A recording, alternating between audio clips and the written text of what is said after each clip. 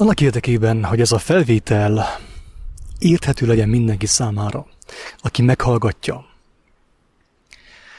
azt a sugallatra kaptam a lélek által, hogy kezdem ezt a gondolatcsomagot egy kérdéssel,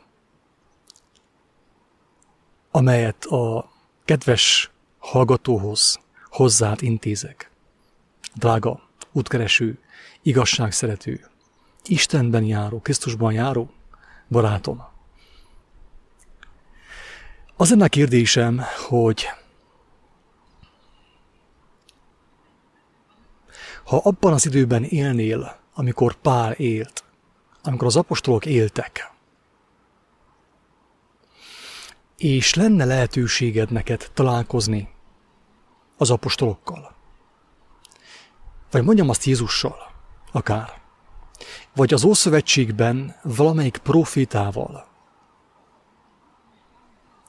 és ugyanakkor lenne lehetőséged arra, hogy elolvast az általuk megírt, az általuk rögzített gondolatokat papíron.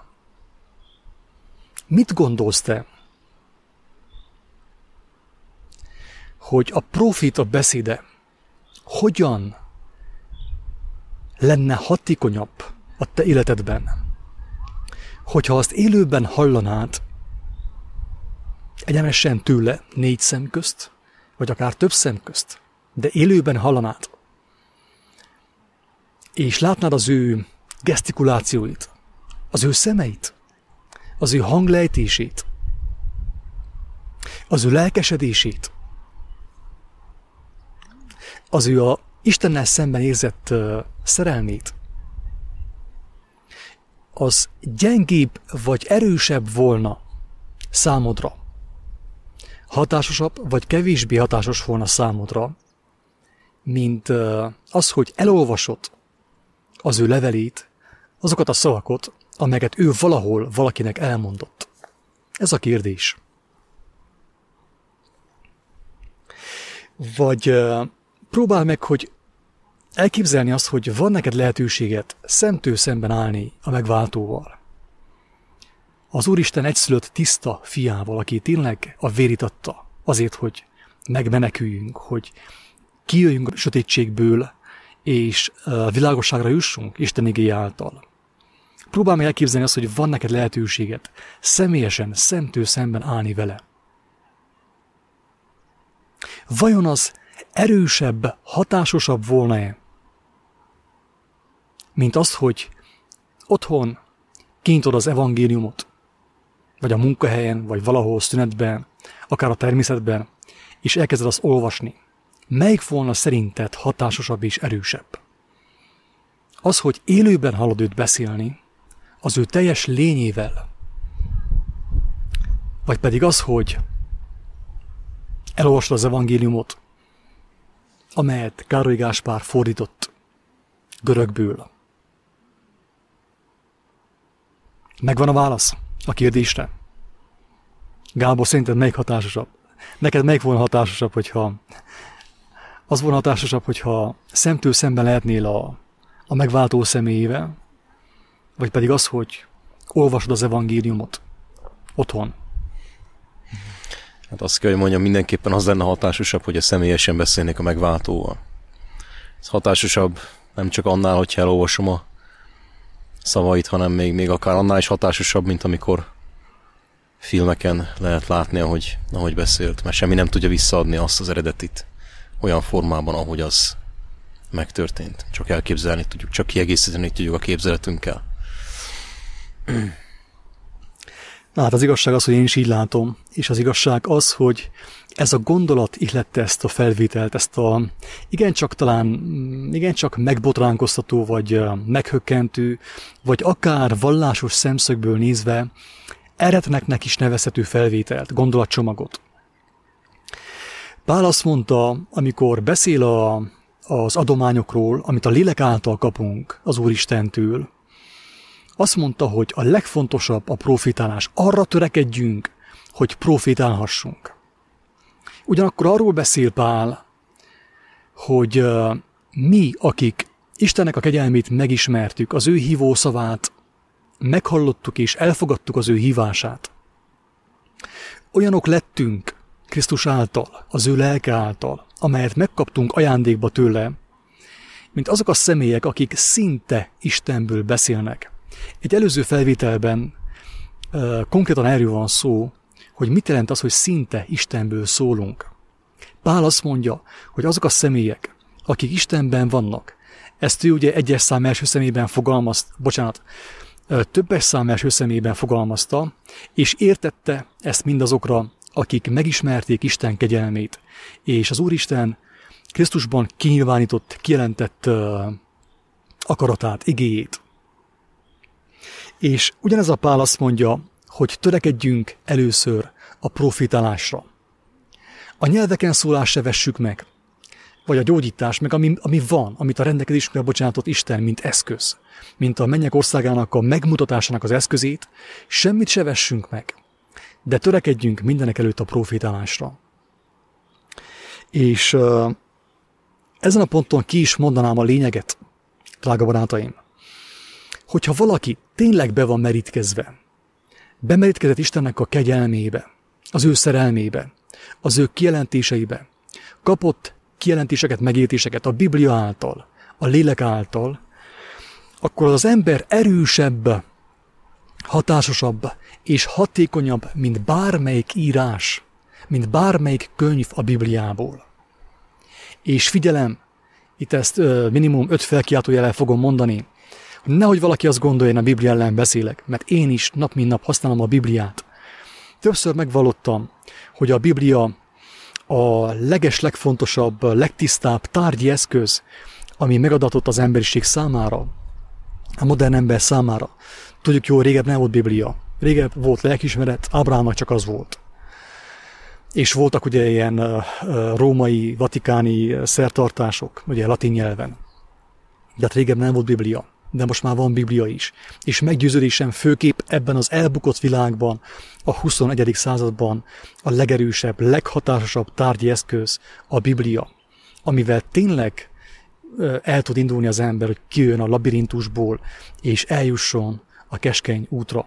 Mindazonáltal azt kell mondjam, hogy azok a személyek, akik megkapták Isten kegyelmét, az ő ajándékait, bemerítkeztek Krisztus nevére, az ő lelkületébe, az ő szellemiségébe, azok az emberek, hogyha élőben szólnak szemtől szembe veled, vagy bárki mással, az erősebb, mint bármelyik írás a Bibliából.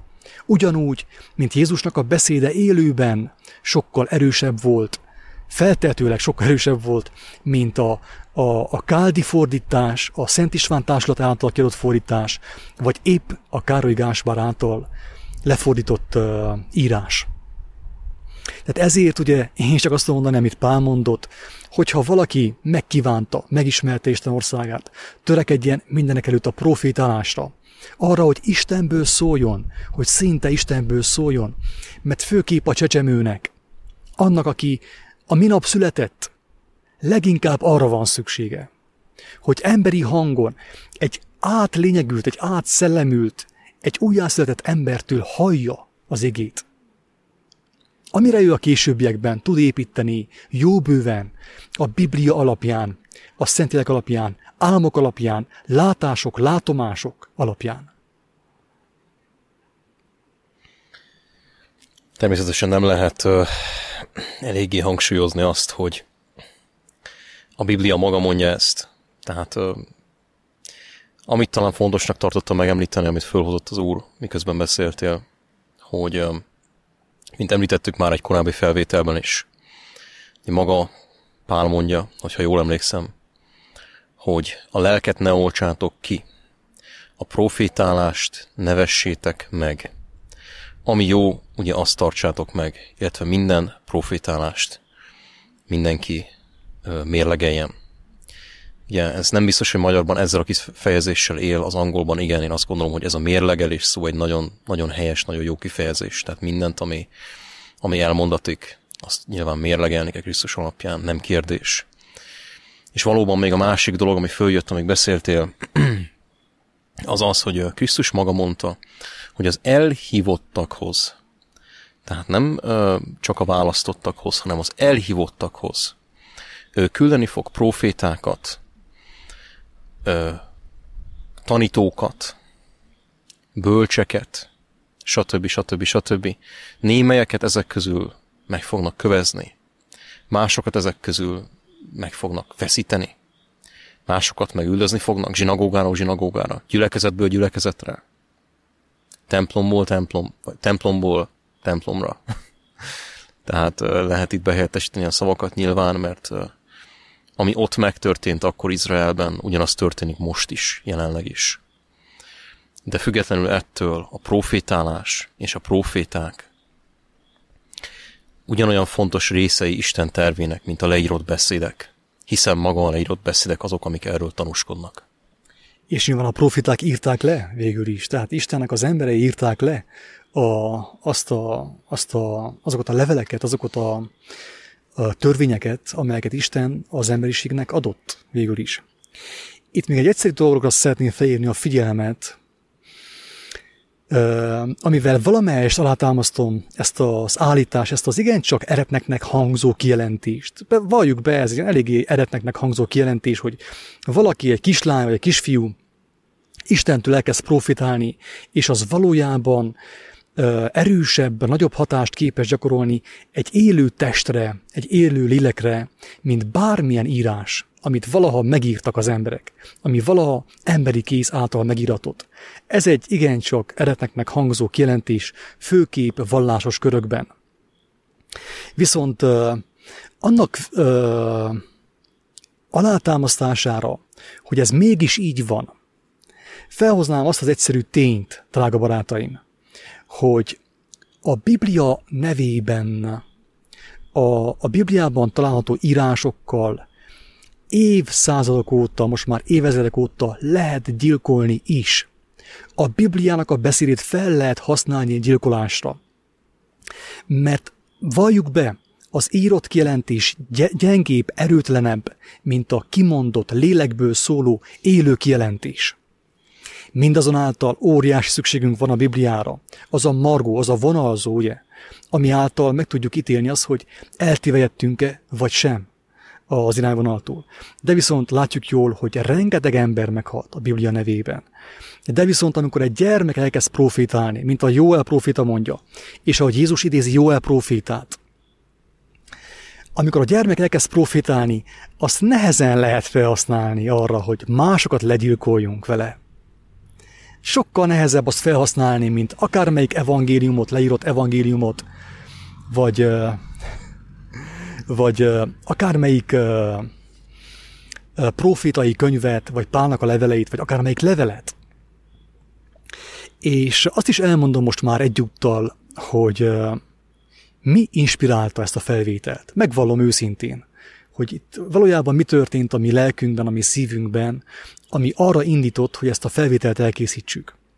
Az történt, hogy ugyanúgy, mint te, vagy sokan mások, mi is eltévejettünk. Régebb eltévejettünk a világi tanítások nevében, utána meg eltévejettünk a Biblia nevében is. Úgy is sikerült nekünk eltévedni. Gyarló emberek vagyunk. Bizonyos emberek általi Biblia értelmezés alapján nagyon könnyű eltévejedni, nagyon könnyű öngyilkosságot elkövetni, és így tovább, és így tovább. Tehát nagyon sok ember pont a Biblia nevében, a Bibliát felhasználva keményíti be annyira magát, hogy egyszerűen nem érzi Istennek a lelkét, az ő jelenlétét. És ezt a hibát, ezt a betegséget én magamban is felfedeztem barátaimban is. És az történt, úgy adta az Úristen, a kegyelmes Isten, hogy egy gyermeki profétai szó által a kőfalak, amelyeket mellesleg a Bibliával építettem, nem azért, mert a Biblia rossz, hanem azért, mert a bennem lévő romlott lélek a Bibliát felhasználta arra, hogy tovább építse a falakat közöttem és Isten között. De a lényeg az, hogy ezek a falak, amelyeket én építettem, amelyeket mi építettünk, és amelyekre még a Bibliát is felhasználtuk ráadásul, ezek a falak úgy kezdtek leomlani, hogy hallottuk az újjászületett, a bemerítkezett, a Szentlélekben járó embertársaink, gyermekek is felnőttek bizonyságait, akik szinte Istenből szóltak. És ők tudták leontani ezeket a falakat számunkra. Az általuk a beszédükben megjelent bölcsesség, amelyet átitatott a Krisztusnak a szeretete. Ez a mi bizonyságunk arról, hogy miért tartottuk fontosnak ezt a felvételt elkészíteni. Gábor, ha van még valami hozzáfűzni oda, akkor szívesen. Igen, lenne még egy hozzáfűzni valóm ehhez a dologhoz.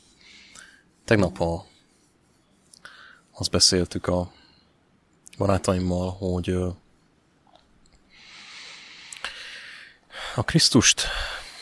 a Krisztusnak valamilyen formában mindannyian talán buta szó, de a képviselői vagyunk. Nem tudom, lehetne jobb szót találni talán erre az egészre. De azt értem ez alatt, hogy mindannyian a Krisztus képét hordozzuk. Bizonyos mértékben, váltakozó mértékben. És ugyanúgy, ahogy Krisztus maga mondta, hogy aki engem látott, az látta az én atyámat. Tehát látta az Istent magát. Ugyanezen módon azt gondolom, hogy mi a Krisztusnak a képét viseljük. Nem tökéletesen, nem úgy, ahogy ő viselte az atya képét tökéletesen. Tökéletlenebbül, sokkal tökéletlenebbül. De Krisztusnak a képét viseljük.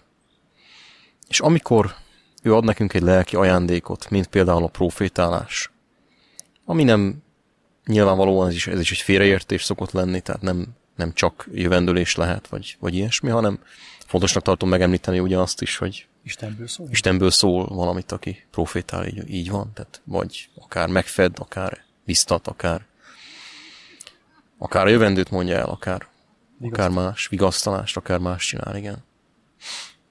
Tehát amikor valaki így Istentől szól, és teszi azt a Krisztus lelkületével, és igazságával, akkor abban meg fog nyilvánulni a Krisztusnak a képe valamilyen mértékben. Tehát nekem már volt olyan eset, hogy mikor a Levi barátommal beszéltem, például ezt tegnap is említettem egy beszélgetés során, akkor én gyakorlatilag volt egy pillanat, amikor egy feddést kaptam tőle. Nagyon szerető feddést. És az történt, hogy abban a pillanatban, mikor ő beszélt hozzám, akkor én nem a Levit láttam többé, nem a Levit hallottam többé, arra a másodpercre hangsúlyozom, hanem egy olyan embert, aki Krisztus lelkéből beszél, és talán nagyon félreérthető lesz ez, nyugodtan értse félre, aki félre szeretné érteni, természetesen. Akinek füle van a hallásra, meg hallja így is, úgy is, úgyhogy ebben bízunk.